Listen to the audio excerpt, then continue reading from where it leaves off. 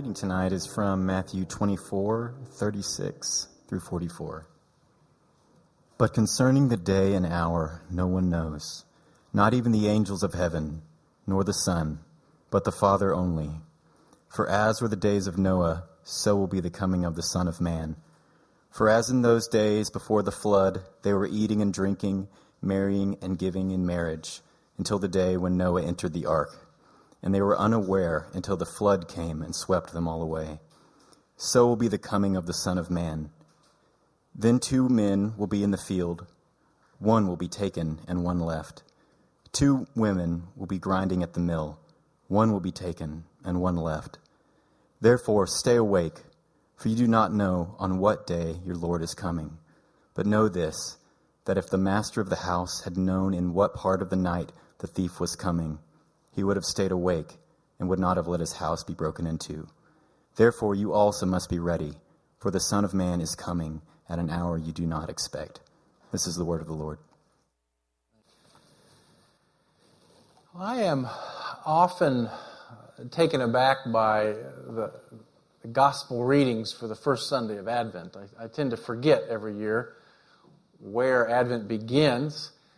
The culture gets us all ready with the red Starbucks cups and all the colors and tinsel. And I find myself looking forward all fall to kind of a warm and cheery and cozy and comfortable Christmas card, Norman Rockwell time around Advent. And hopefully some of that will happen. But the gospel readings for the first Sunday don't allow us to go there very quickly. As a matter of fact, they don't allow us to go there yet at all, because instead of drawing attention to the first coming of Christ, to Christmas, to the beauty of the baby being born and all those wonderful scriptures about the shepherds and the stars and all of that, these texts draw us to the second coming of the Lord, the coming of the Lord in judgment. This gospel reading is part of a large sermon that Jesus gave that runs from Matthew 24 all the way through the end of Matthew 25, that he gave to the disciples sitting on the Mount of Olives a few days before his crucifixion, when they'd ask him to talk to them about the end of the world, what it would look like, what they should be looking for. And he essentially gives a number of signs about the end of the world, and then says, I'm coming back, and I'm coming back to judge the world. Matthew 25, we won't look at it tonight, but 31 to the end of the chapter is all about this great judgment. So this is a text about Christ returning to judge the world. Jesus had promised that already to the disciples. John 14:13, he said, I will come again. I'm going to take you to myself. All the New Testament writers refer to this. Paul says to the Thessalonians, the Lord himself will descend from heaven with a cry. John writes in his first letter, when he appears, we'll be like him. In the book of Revelation, Jesus says, surely I'm coming soon. So this was an idea that was not a minor theme in the New Testament. Some would say it was one of the things the Lord talked about the most, that he will return in judgment. Now, one of the things that will be challenging for us tonight as we look at this theme is that the first Sunday of Advent is also about hope. And so one of the questions that we need to wrestle with tonight is, how is this word, which is a stern word, and if you have time this week to read 24 and 25 in the Gospel of Matthew, how does a word that ends with, and these will go away into eternal punishment, but the righteous into eternal life, that's the end of the sermon, how does that bring us hope? In what sense does this teaching about the judgment of the Lord bring us hope? Well, the first thing that the disciples want to know is, when is this going to happen? And our Lord says in verse 36, concerning the day and the hour, no one knows, not even the angels of heaven, nor the Son, but the Father only. So we don't know when it's going to happen. And so the next question, and by the way, I think the disciples actually thought it was going to happen like within a couple days. I mean, they were thinking it was all about ready to come down. And so the next question that they want to ask is, if we don't know when it's happening, if we don't know when you're really going to be established as King and Lord, and they took that very seriously, well, how are we supposed to live while we're waiting? If you're not going to tell us when, how are we supposed to live while we await you coming back and being established as the King and Judge of the universe? Well, Jesus tells 3 stories as a way of answering that question. The first one, verses 37 to 39, we just read, Jesus says, okay, it's going to be something like this. When I come back, it will be similar to the way the flood came during the days of Noah. And what's going to happen is the people in the world will be acting just like they did. They'll be eating and drinking and marrying and going about their lives, and they will not understand that a flood of God's judgment is about to come upon them.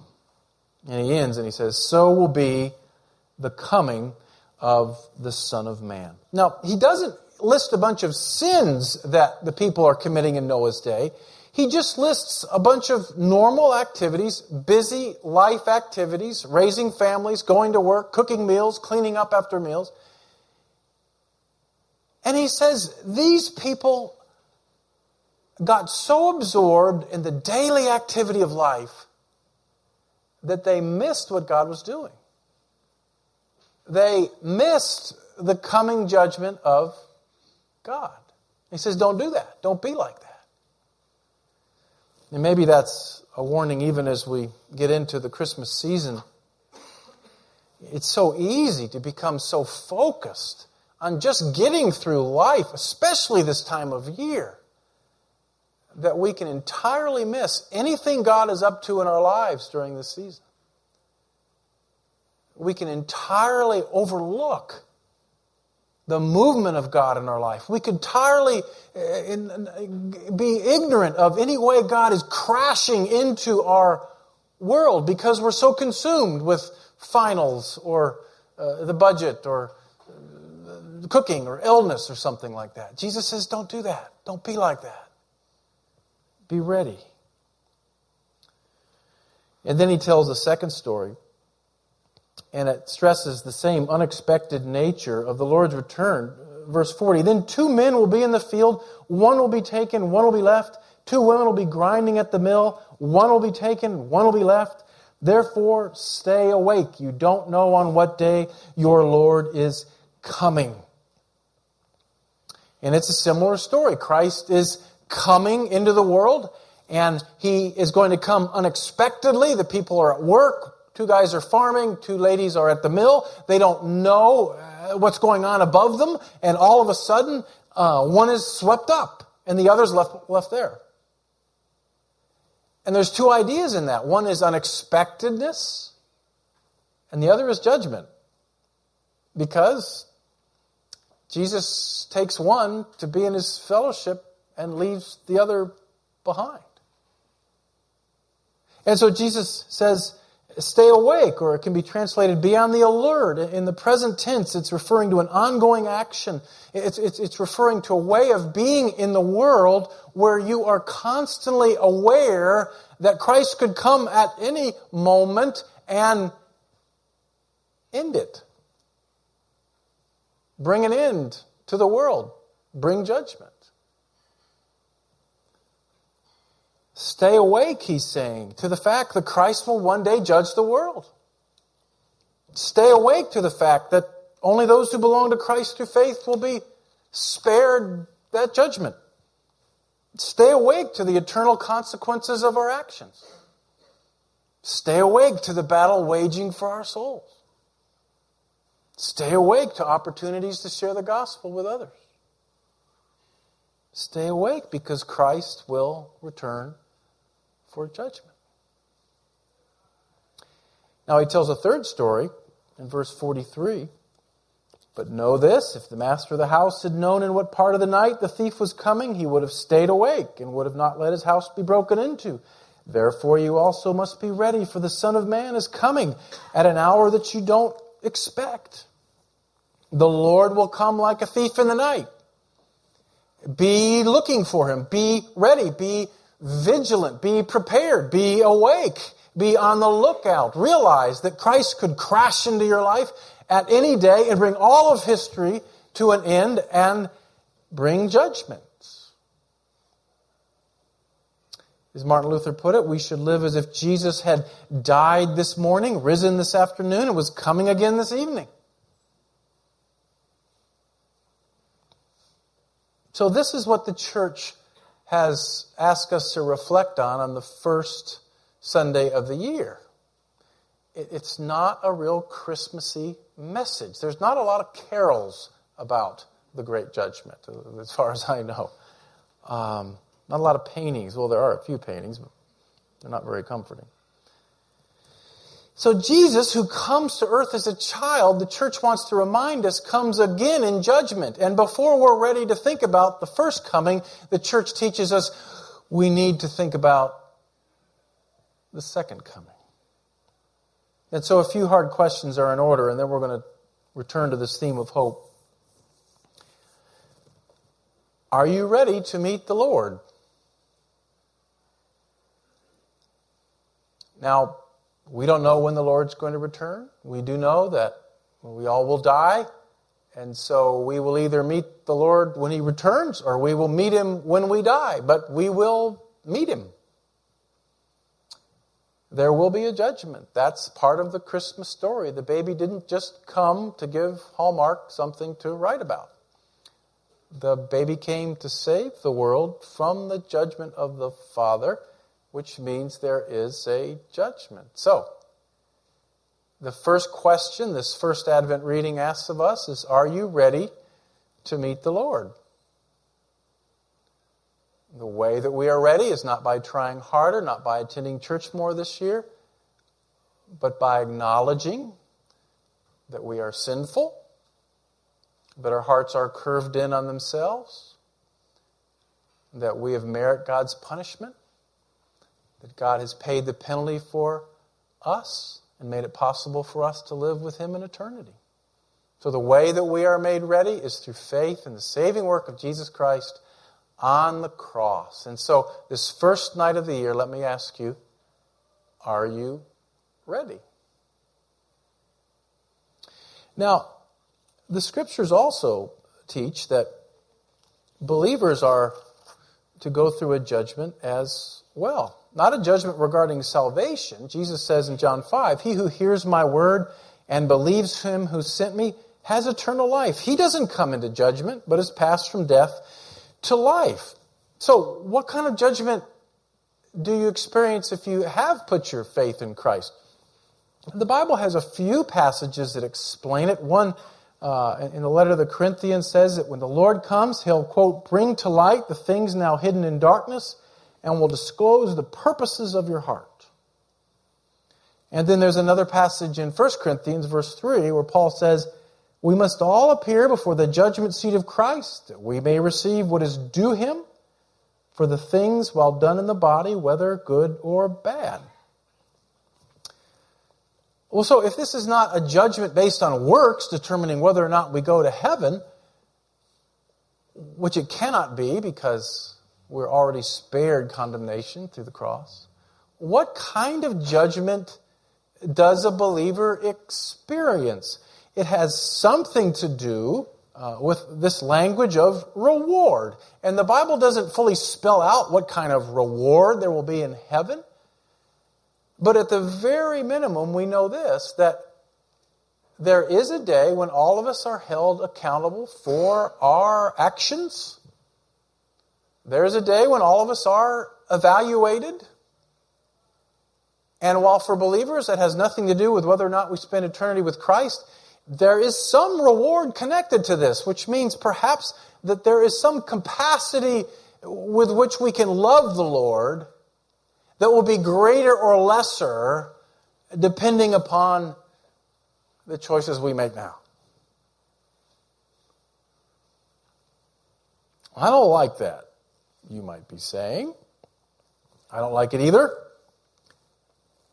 at least when I first think about it. I don't like to be evaluated. I wish the world worked more like the soccer teams my children played on when they were little, where everybody got a trophy, whether they played or not, and everything was equal, and there was nothing like that. But the Bible does not say that. The Bible says that we are held accountable for how we live our lives, even as believers. So the second question Advent asks us is, are you, as a believer, prepared to meet the Lord? Now, I know we're not perfect. I know we all sin. I know there's grace. I know all of that. But what I'm asking you is that if you met the Lord tonight, is the trajectory of your life, is the movement of your life, is the direction of your life in such a way that the Lord would be pleased?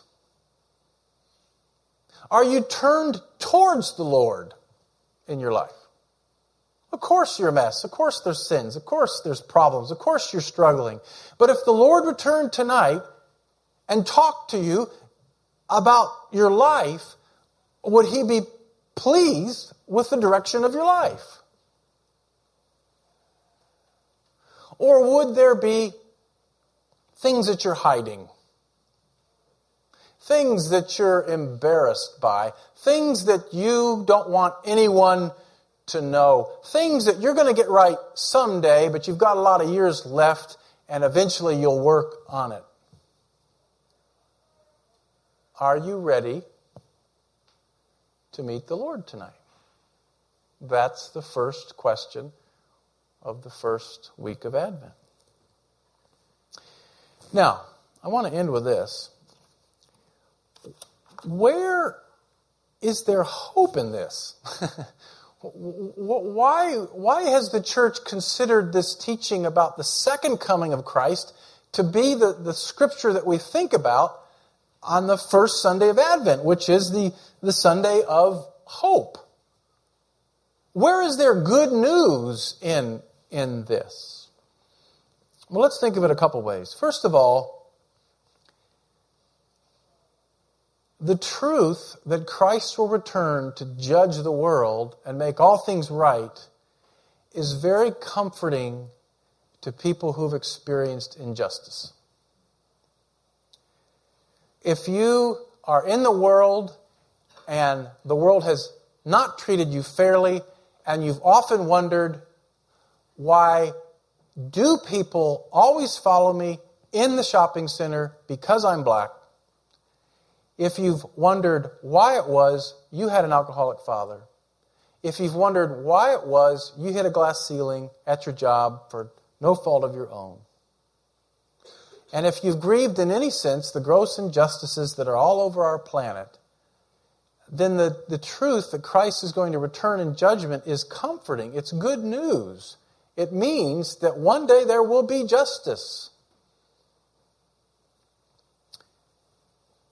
I think, secondly, for everyone who aches and groans in this fallen world, the idea that history has an end, that there will be a time when Christ will call it, when the game will be over, when everything will be settled, when the world will be brought new, when all accounts will be completed, brings us hope. It means that this broken, painful, sorrowful, wonderful, beautiful, tragic, glorious world will not go on forever. And there will be a day when we know true freedom. And lastly, let's not forget this. A warning can be an expression of hopeful love. It is not always cruel or mean to bring a warning about possible dangers ahead. And that really is what the Lord is doing in this very difficult sermon, Matthew 24 to Matthew 25. He is coming from God and saying, let me give you a warning about what will happen to you if you do not order your life around me. Let me tell you where this could go. That's not mean. That's not cruel. That is loving. Just as a doctor who sits down with you and says, look, if you don't lose 30 pounds and start eating better, you're going to have diabetes and a heart problem. So Jesus comes and says, you're all accountable.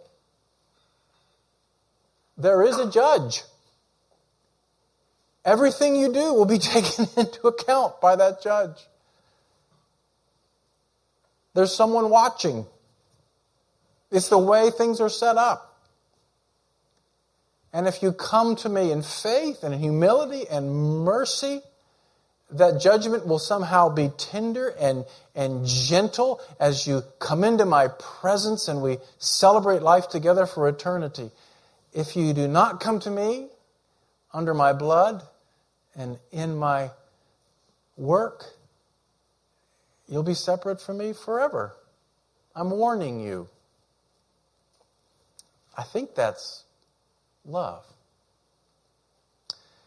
The Apostles' Creed says, He shall come again to judge the quick and the dead.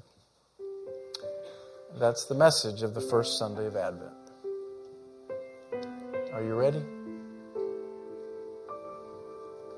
Let's pray.